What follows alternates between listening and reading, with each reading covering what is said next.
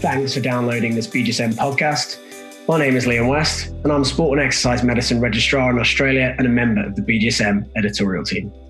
It's my great pleasure to introduce Dr Osman Ahmed, a senior lecturer for the Sports Therapy course at Bournemouth University, a physiotherapist to the Football Association for their para-football program, and head of medical at the International Federation of Cerebral Palsy Football. In addition to all of these roles, he's also a senior associate editor at the BGSM, co-leading the Patient Voices section of the journal alongside Tracy Blake, an area that we're going to delve into today. So thanks for coming on to the podcast, Osman. Thanks for having me on, Liam. Why is it important to involve patients in research, and when should we involve them? I think I'll probably spin that question back round and say, why wouldn't you want to involve patients when designing research?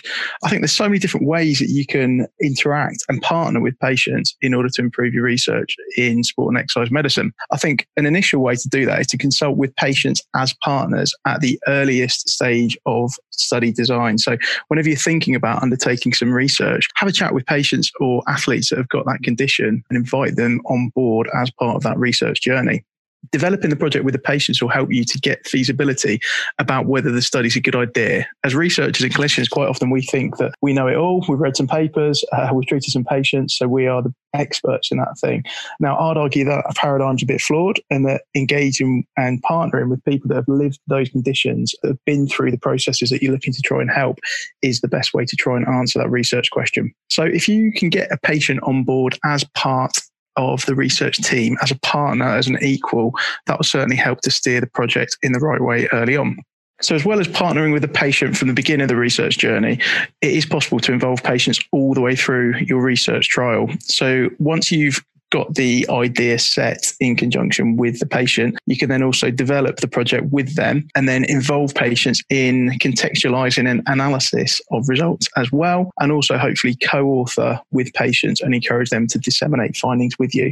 Now that can be involving patients as co-authors on publications, inviting patients to conferences with you to share the findings, either on platform presentations or poster presentations, and also trying to get a wider dissemination through engaging better with patients. So for example, partnering with patients will help because you're able to go to patient advisory groups and speak to them and share your findings with the people that are the key stakeholders, the patients with those conditions. So I think that involving patients, I think as part of that as well, factoring costs is important into your study design. So to buy out patient time to do this is something that a lot of research advisory bodies are encouraging at an early stage as well, so that these costs are factored into any grant proposals that you put in. And certainly in the UK, I know they're quite hot on that as well.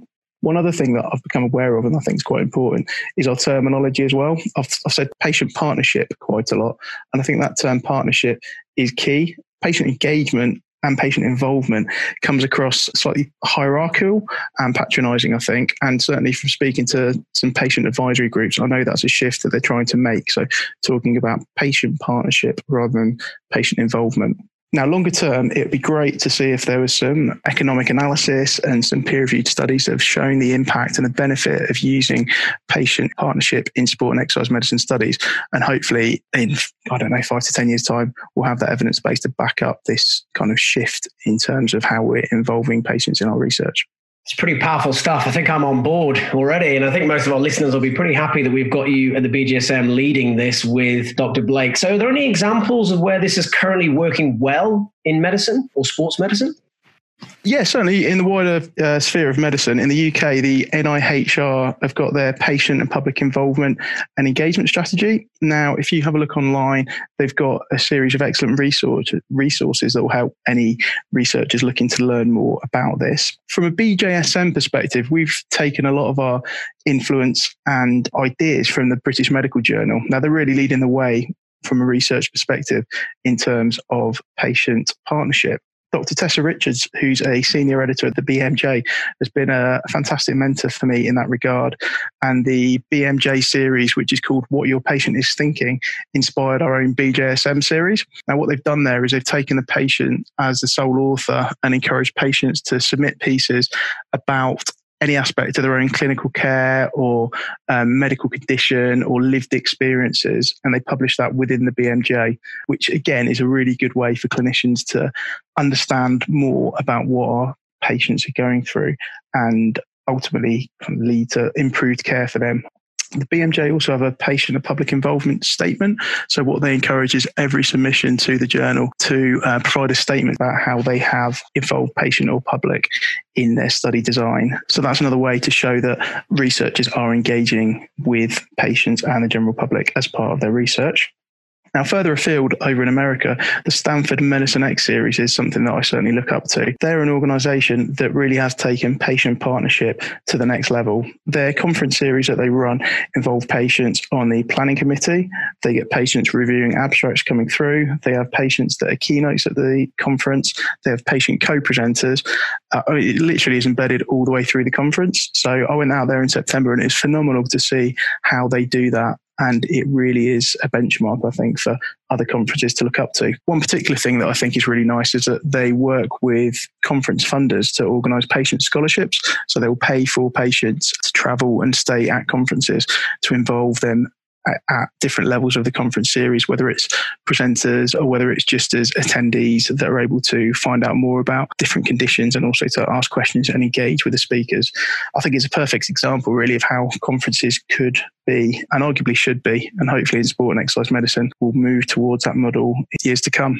And one other thing that I think is really important is potential economic savings. Now, there's not many studies out there, but one study from a couple of years ago looked at oncology development drugs, and they did some modelling looking at the potential savings in terms of involving patients at early stages of study design and whether that then led to a reduction of amending protocols for the drugs trials and whether that increased enrolment or not. Now, this modelling did show that it had the potential for leading to savings of up to 8 figures. So we're talking the tens of millions of dollars in terms of involving patients in study design. So although we haven't got those sort of statistics for sport and exercise medicine at the moment, I'm hopeful that if we do that, we'll see some substantial improvements in terms of the quality of research and ultimately the impact that our research has on patients in sport and exercise medicine.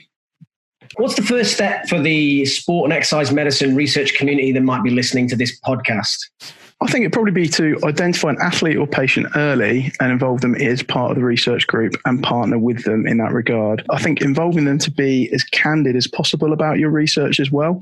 So you probably do really want some clear and honest feedback at the early stage to make sure that the research that you're doing is going to benefit their fellow patients ultimately. So that involves a lot of listening. And we as the medical community, I think we think we're good at listening. I think in some instances we are, but I think we could be a lot better in other instances as well. And I think this is probably one example of that. As well as involving patients at this stage and partnering with them, I think avoiding any tokenism is quite important as well. I've seen the phrase doing research with patients rather than doing research to patients a few times. I think that's quite important. I think if we're researching with patients for the benefit of patients, that can only be a good thing. And I think it will increase the quality of the research and hopefully the clinical utility of that as well. Another step that I could probably direct people towards, it's relatively straightforward, I think, is to involve and encourage patients as co-authors. And certainly the JOSPT have been doing that pretty well. And I've seen an editorial, a couple of pieces in there as well. And certainly the British Journal of Sports Medicine, we've done that. I think that's a nice way to really show that a patient is part and an equal of the research team. Just for the listener who doesn't know, the JOSPT, what's that stand for? Journal of Orthopedic Sports and Physical Therapy. Let's put the spotlight back on ourselves as a shameless plug. Can you give some examples of the work that BJSM is doing within this space? Yeah, for sure. So first of all, big thanks to Dr. Tracy Blake, who's series co-lead, and also Dr. Stephen Griffin recently, who's been helping us with some of the BJSM Patient Voices pieces. So essentially, it's a hybrid of what the BMJ have done with their What Your Patient Is Thinking series. So they're single person perspective pieces in the BJSM on a range of clinical topics. So we've so far published pieces on, I think, transitioning out of sport, recovery from neck surgery, chronic pain and how we clinicians deal with that, return to sport following total hip replacement. So we've tried to get patients to submit pieces to us on a wide range of topics. Now, within each piece, it's all written in the first person perspective.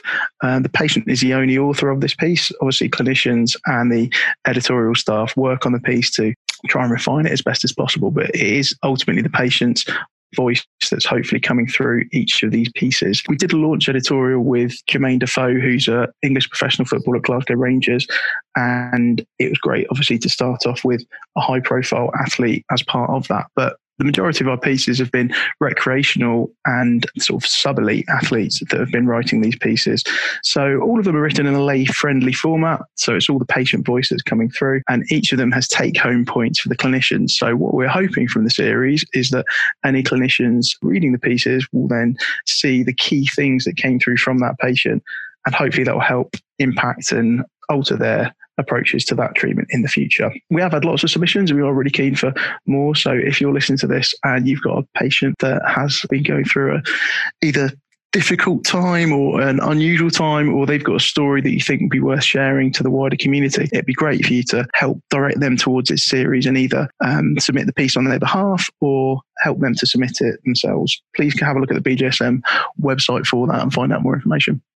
Yeah, that's great. And we'll put a link for all the listeners in the podcast blurb. I guess we can't keep the spotlight on ourselves for too long. Are there any other bright spots out there pushing the envelope for patient engagement within the research and learning spaces in sport and exercise medicine? Yeah, I think when you look at sport and exercise medicine conferences, there's certainly been a couple in recent years that have tried to do that. So the Arsenal FC SEM conference that's held over in England, they've had some patient engagement in that. So they've involved patients as part of the panels there. And I know Sports Congress in Denmark last month did that. I didn't attend myself, unfortunately. I'd love to go there one day. But some colleagues that I know that went there said that there was 2 handball players, I think. And as part of that panel, they did really, really well. And that was very well received. I know another one as well is isokinetic. So this year, their theme of their conference is the player's voice. So I think they're trying to adopt a lot of the patient partner principles and have patients embedded at all levels of the conference there. So that should be really interesting to see how that's done. It seems like that's going to be quite a wide reaching attempt to involve players and patients in that. I'm looking forward to seeing how that goes. Thank you very much for your time, Osman, on a really important subject for the sports and exercise medicine community. Thank you, Liam. Thanks for choosing this BDSM podcast. You can head to the BDSM website to see more patient voice pieces, and hopefully Osman has inspired you to engage your patients to share their stories. As ever, you can interact with the BDSM through the normal social media channels. I hope you get to have a physically active day.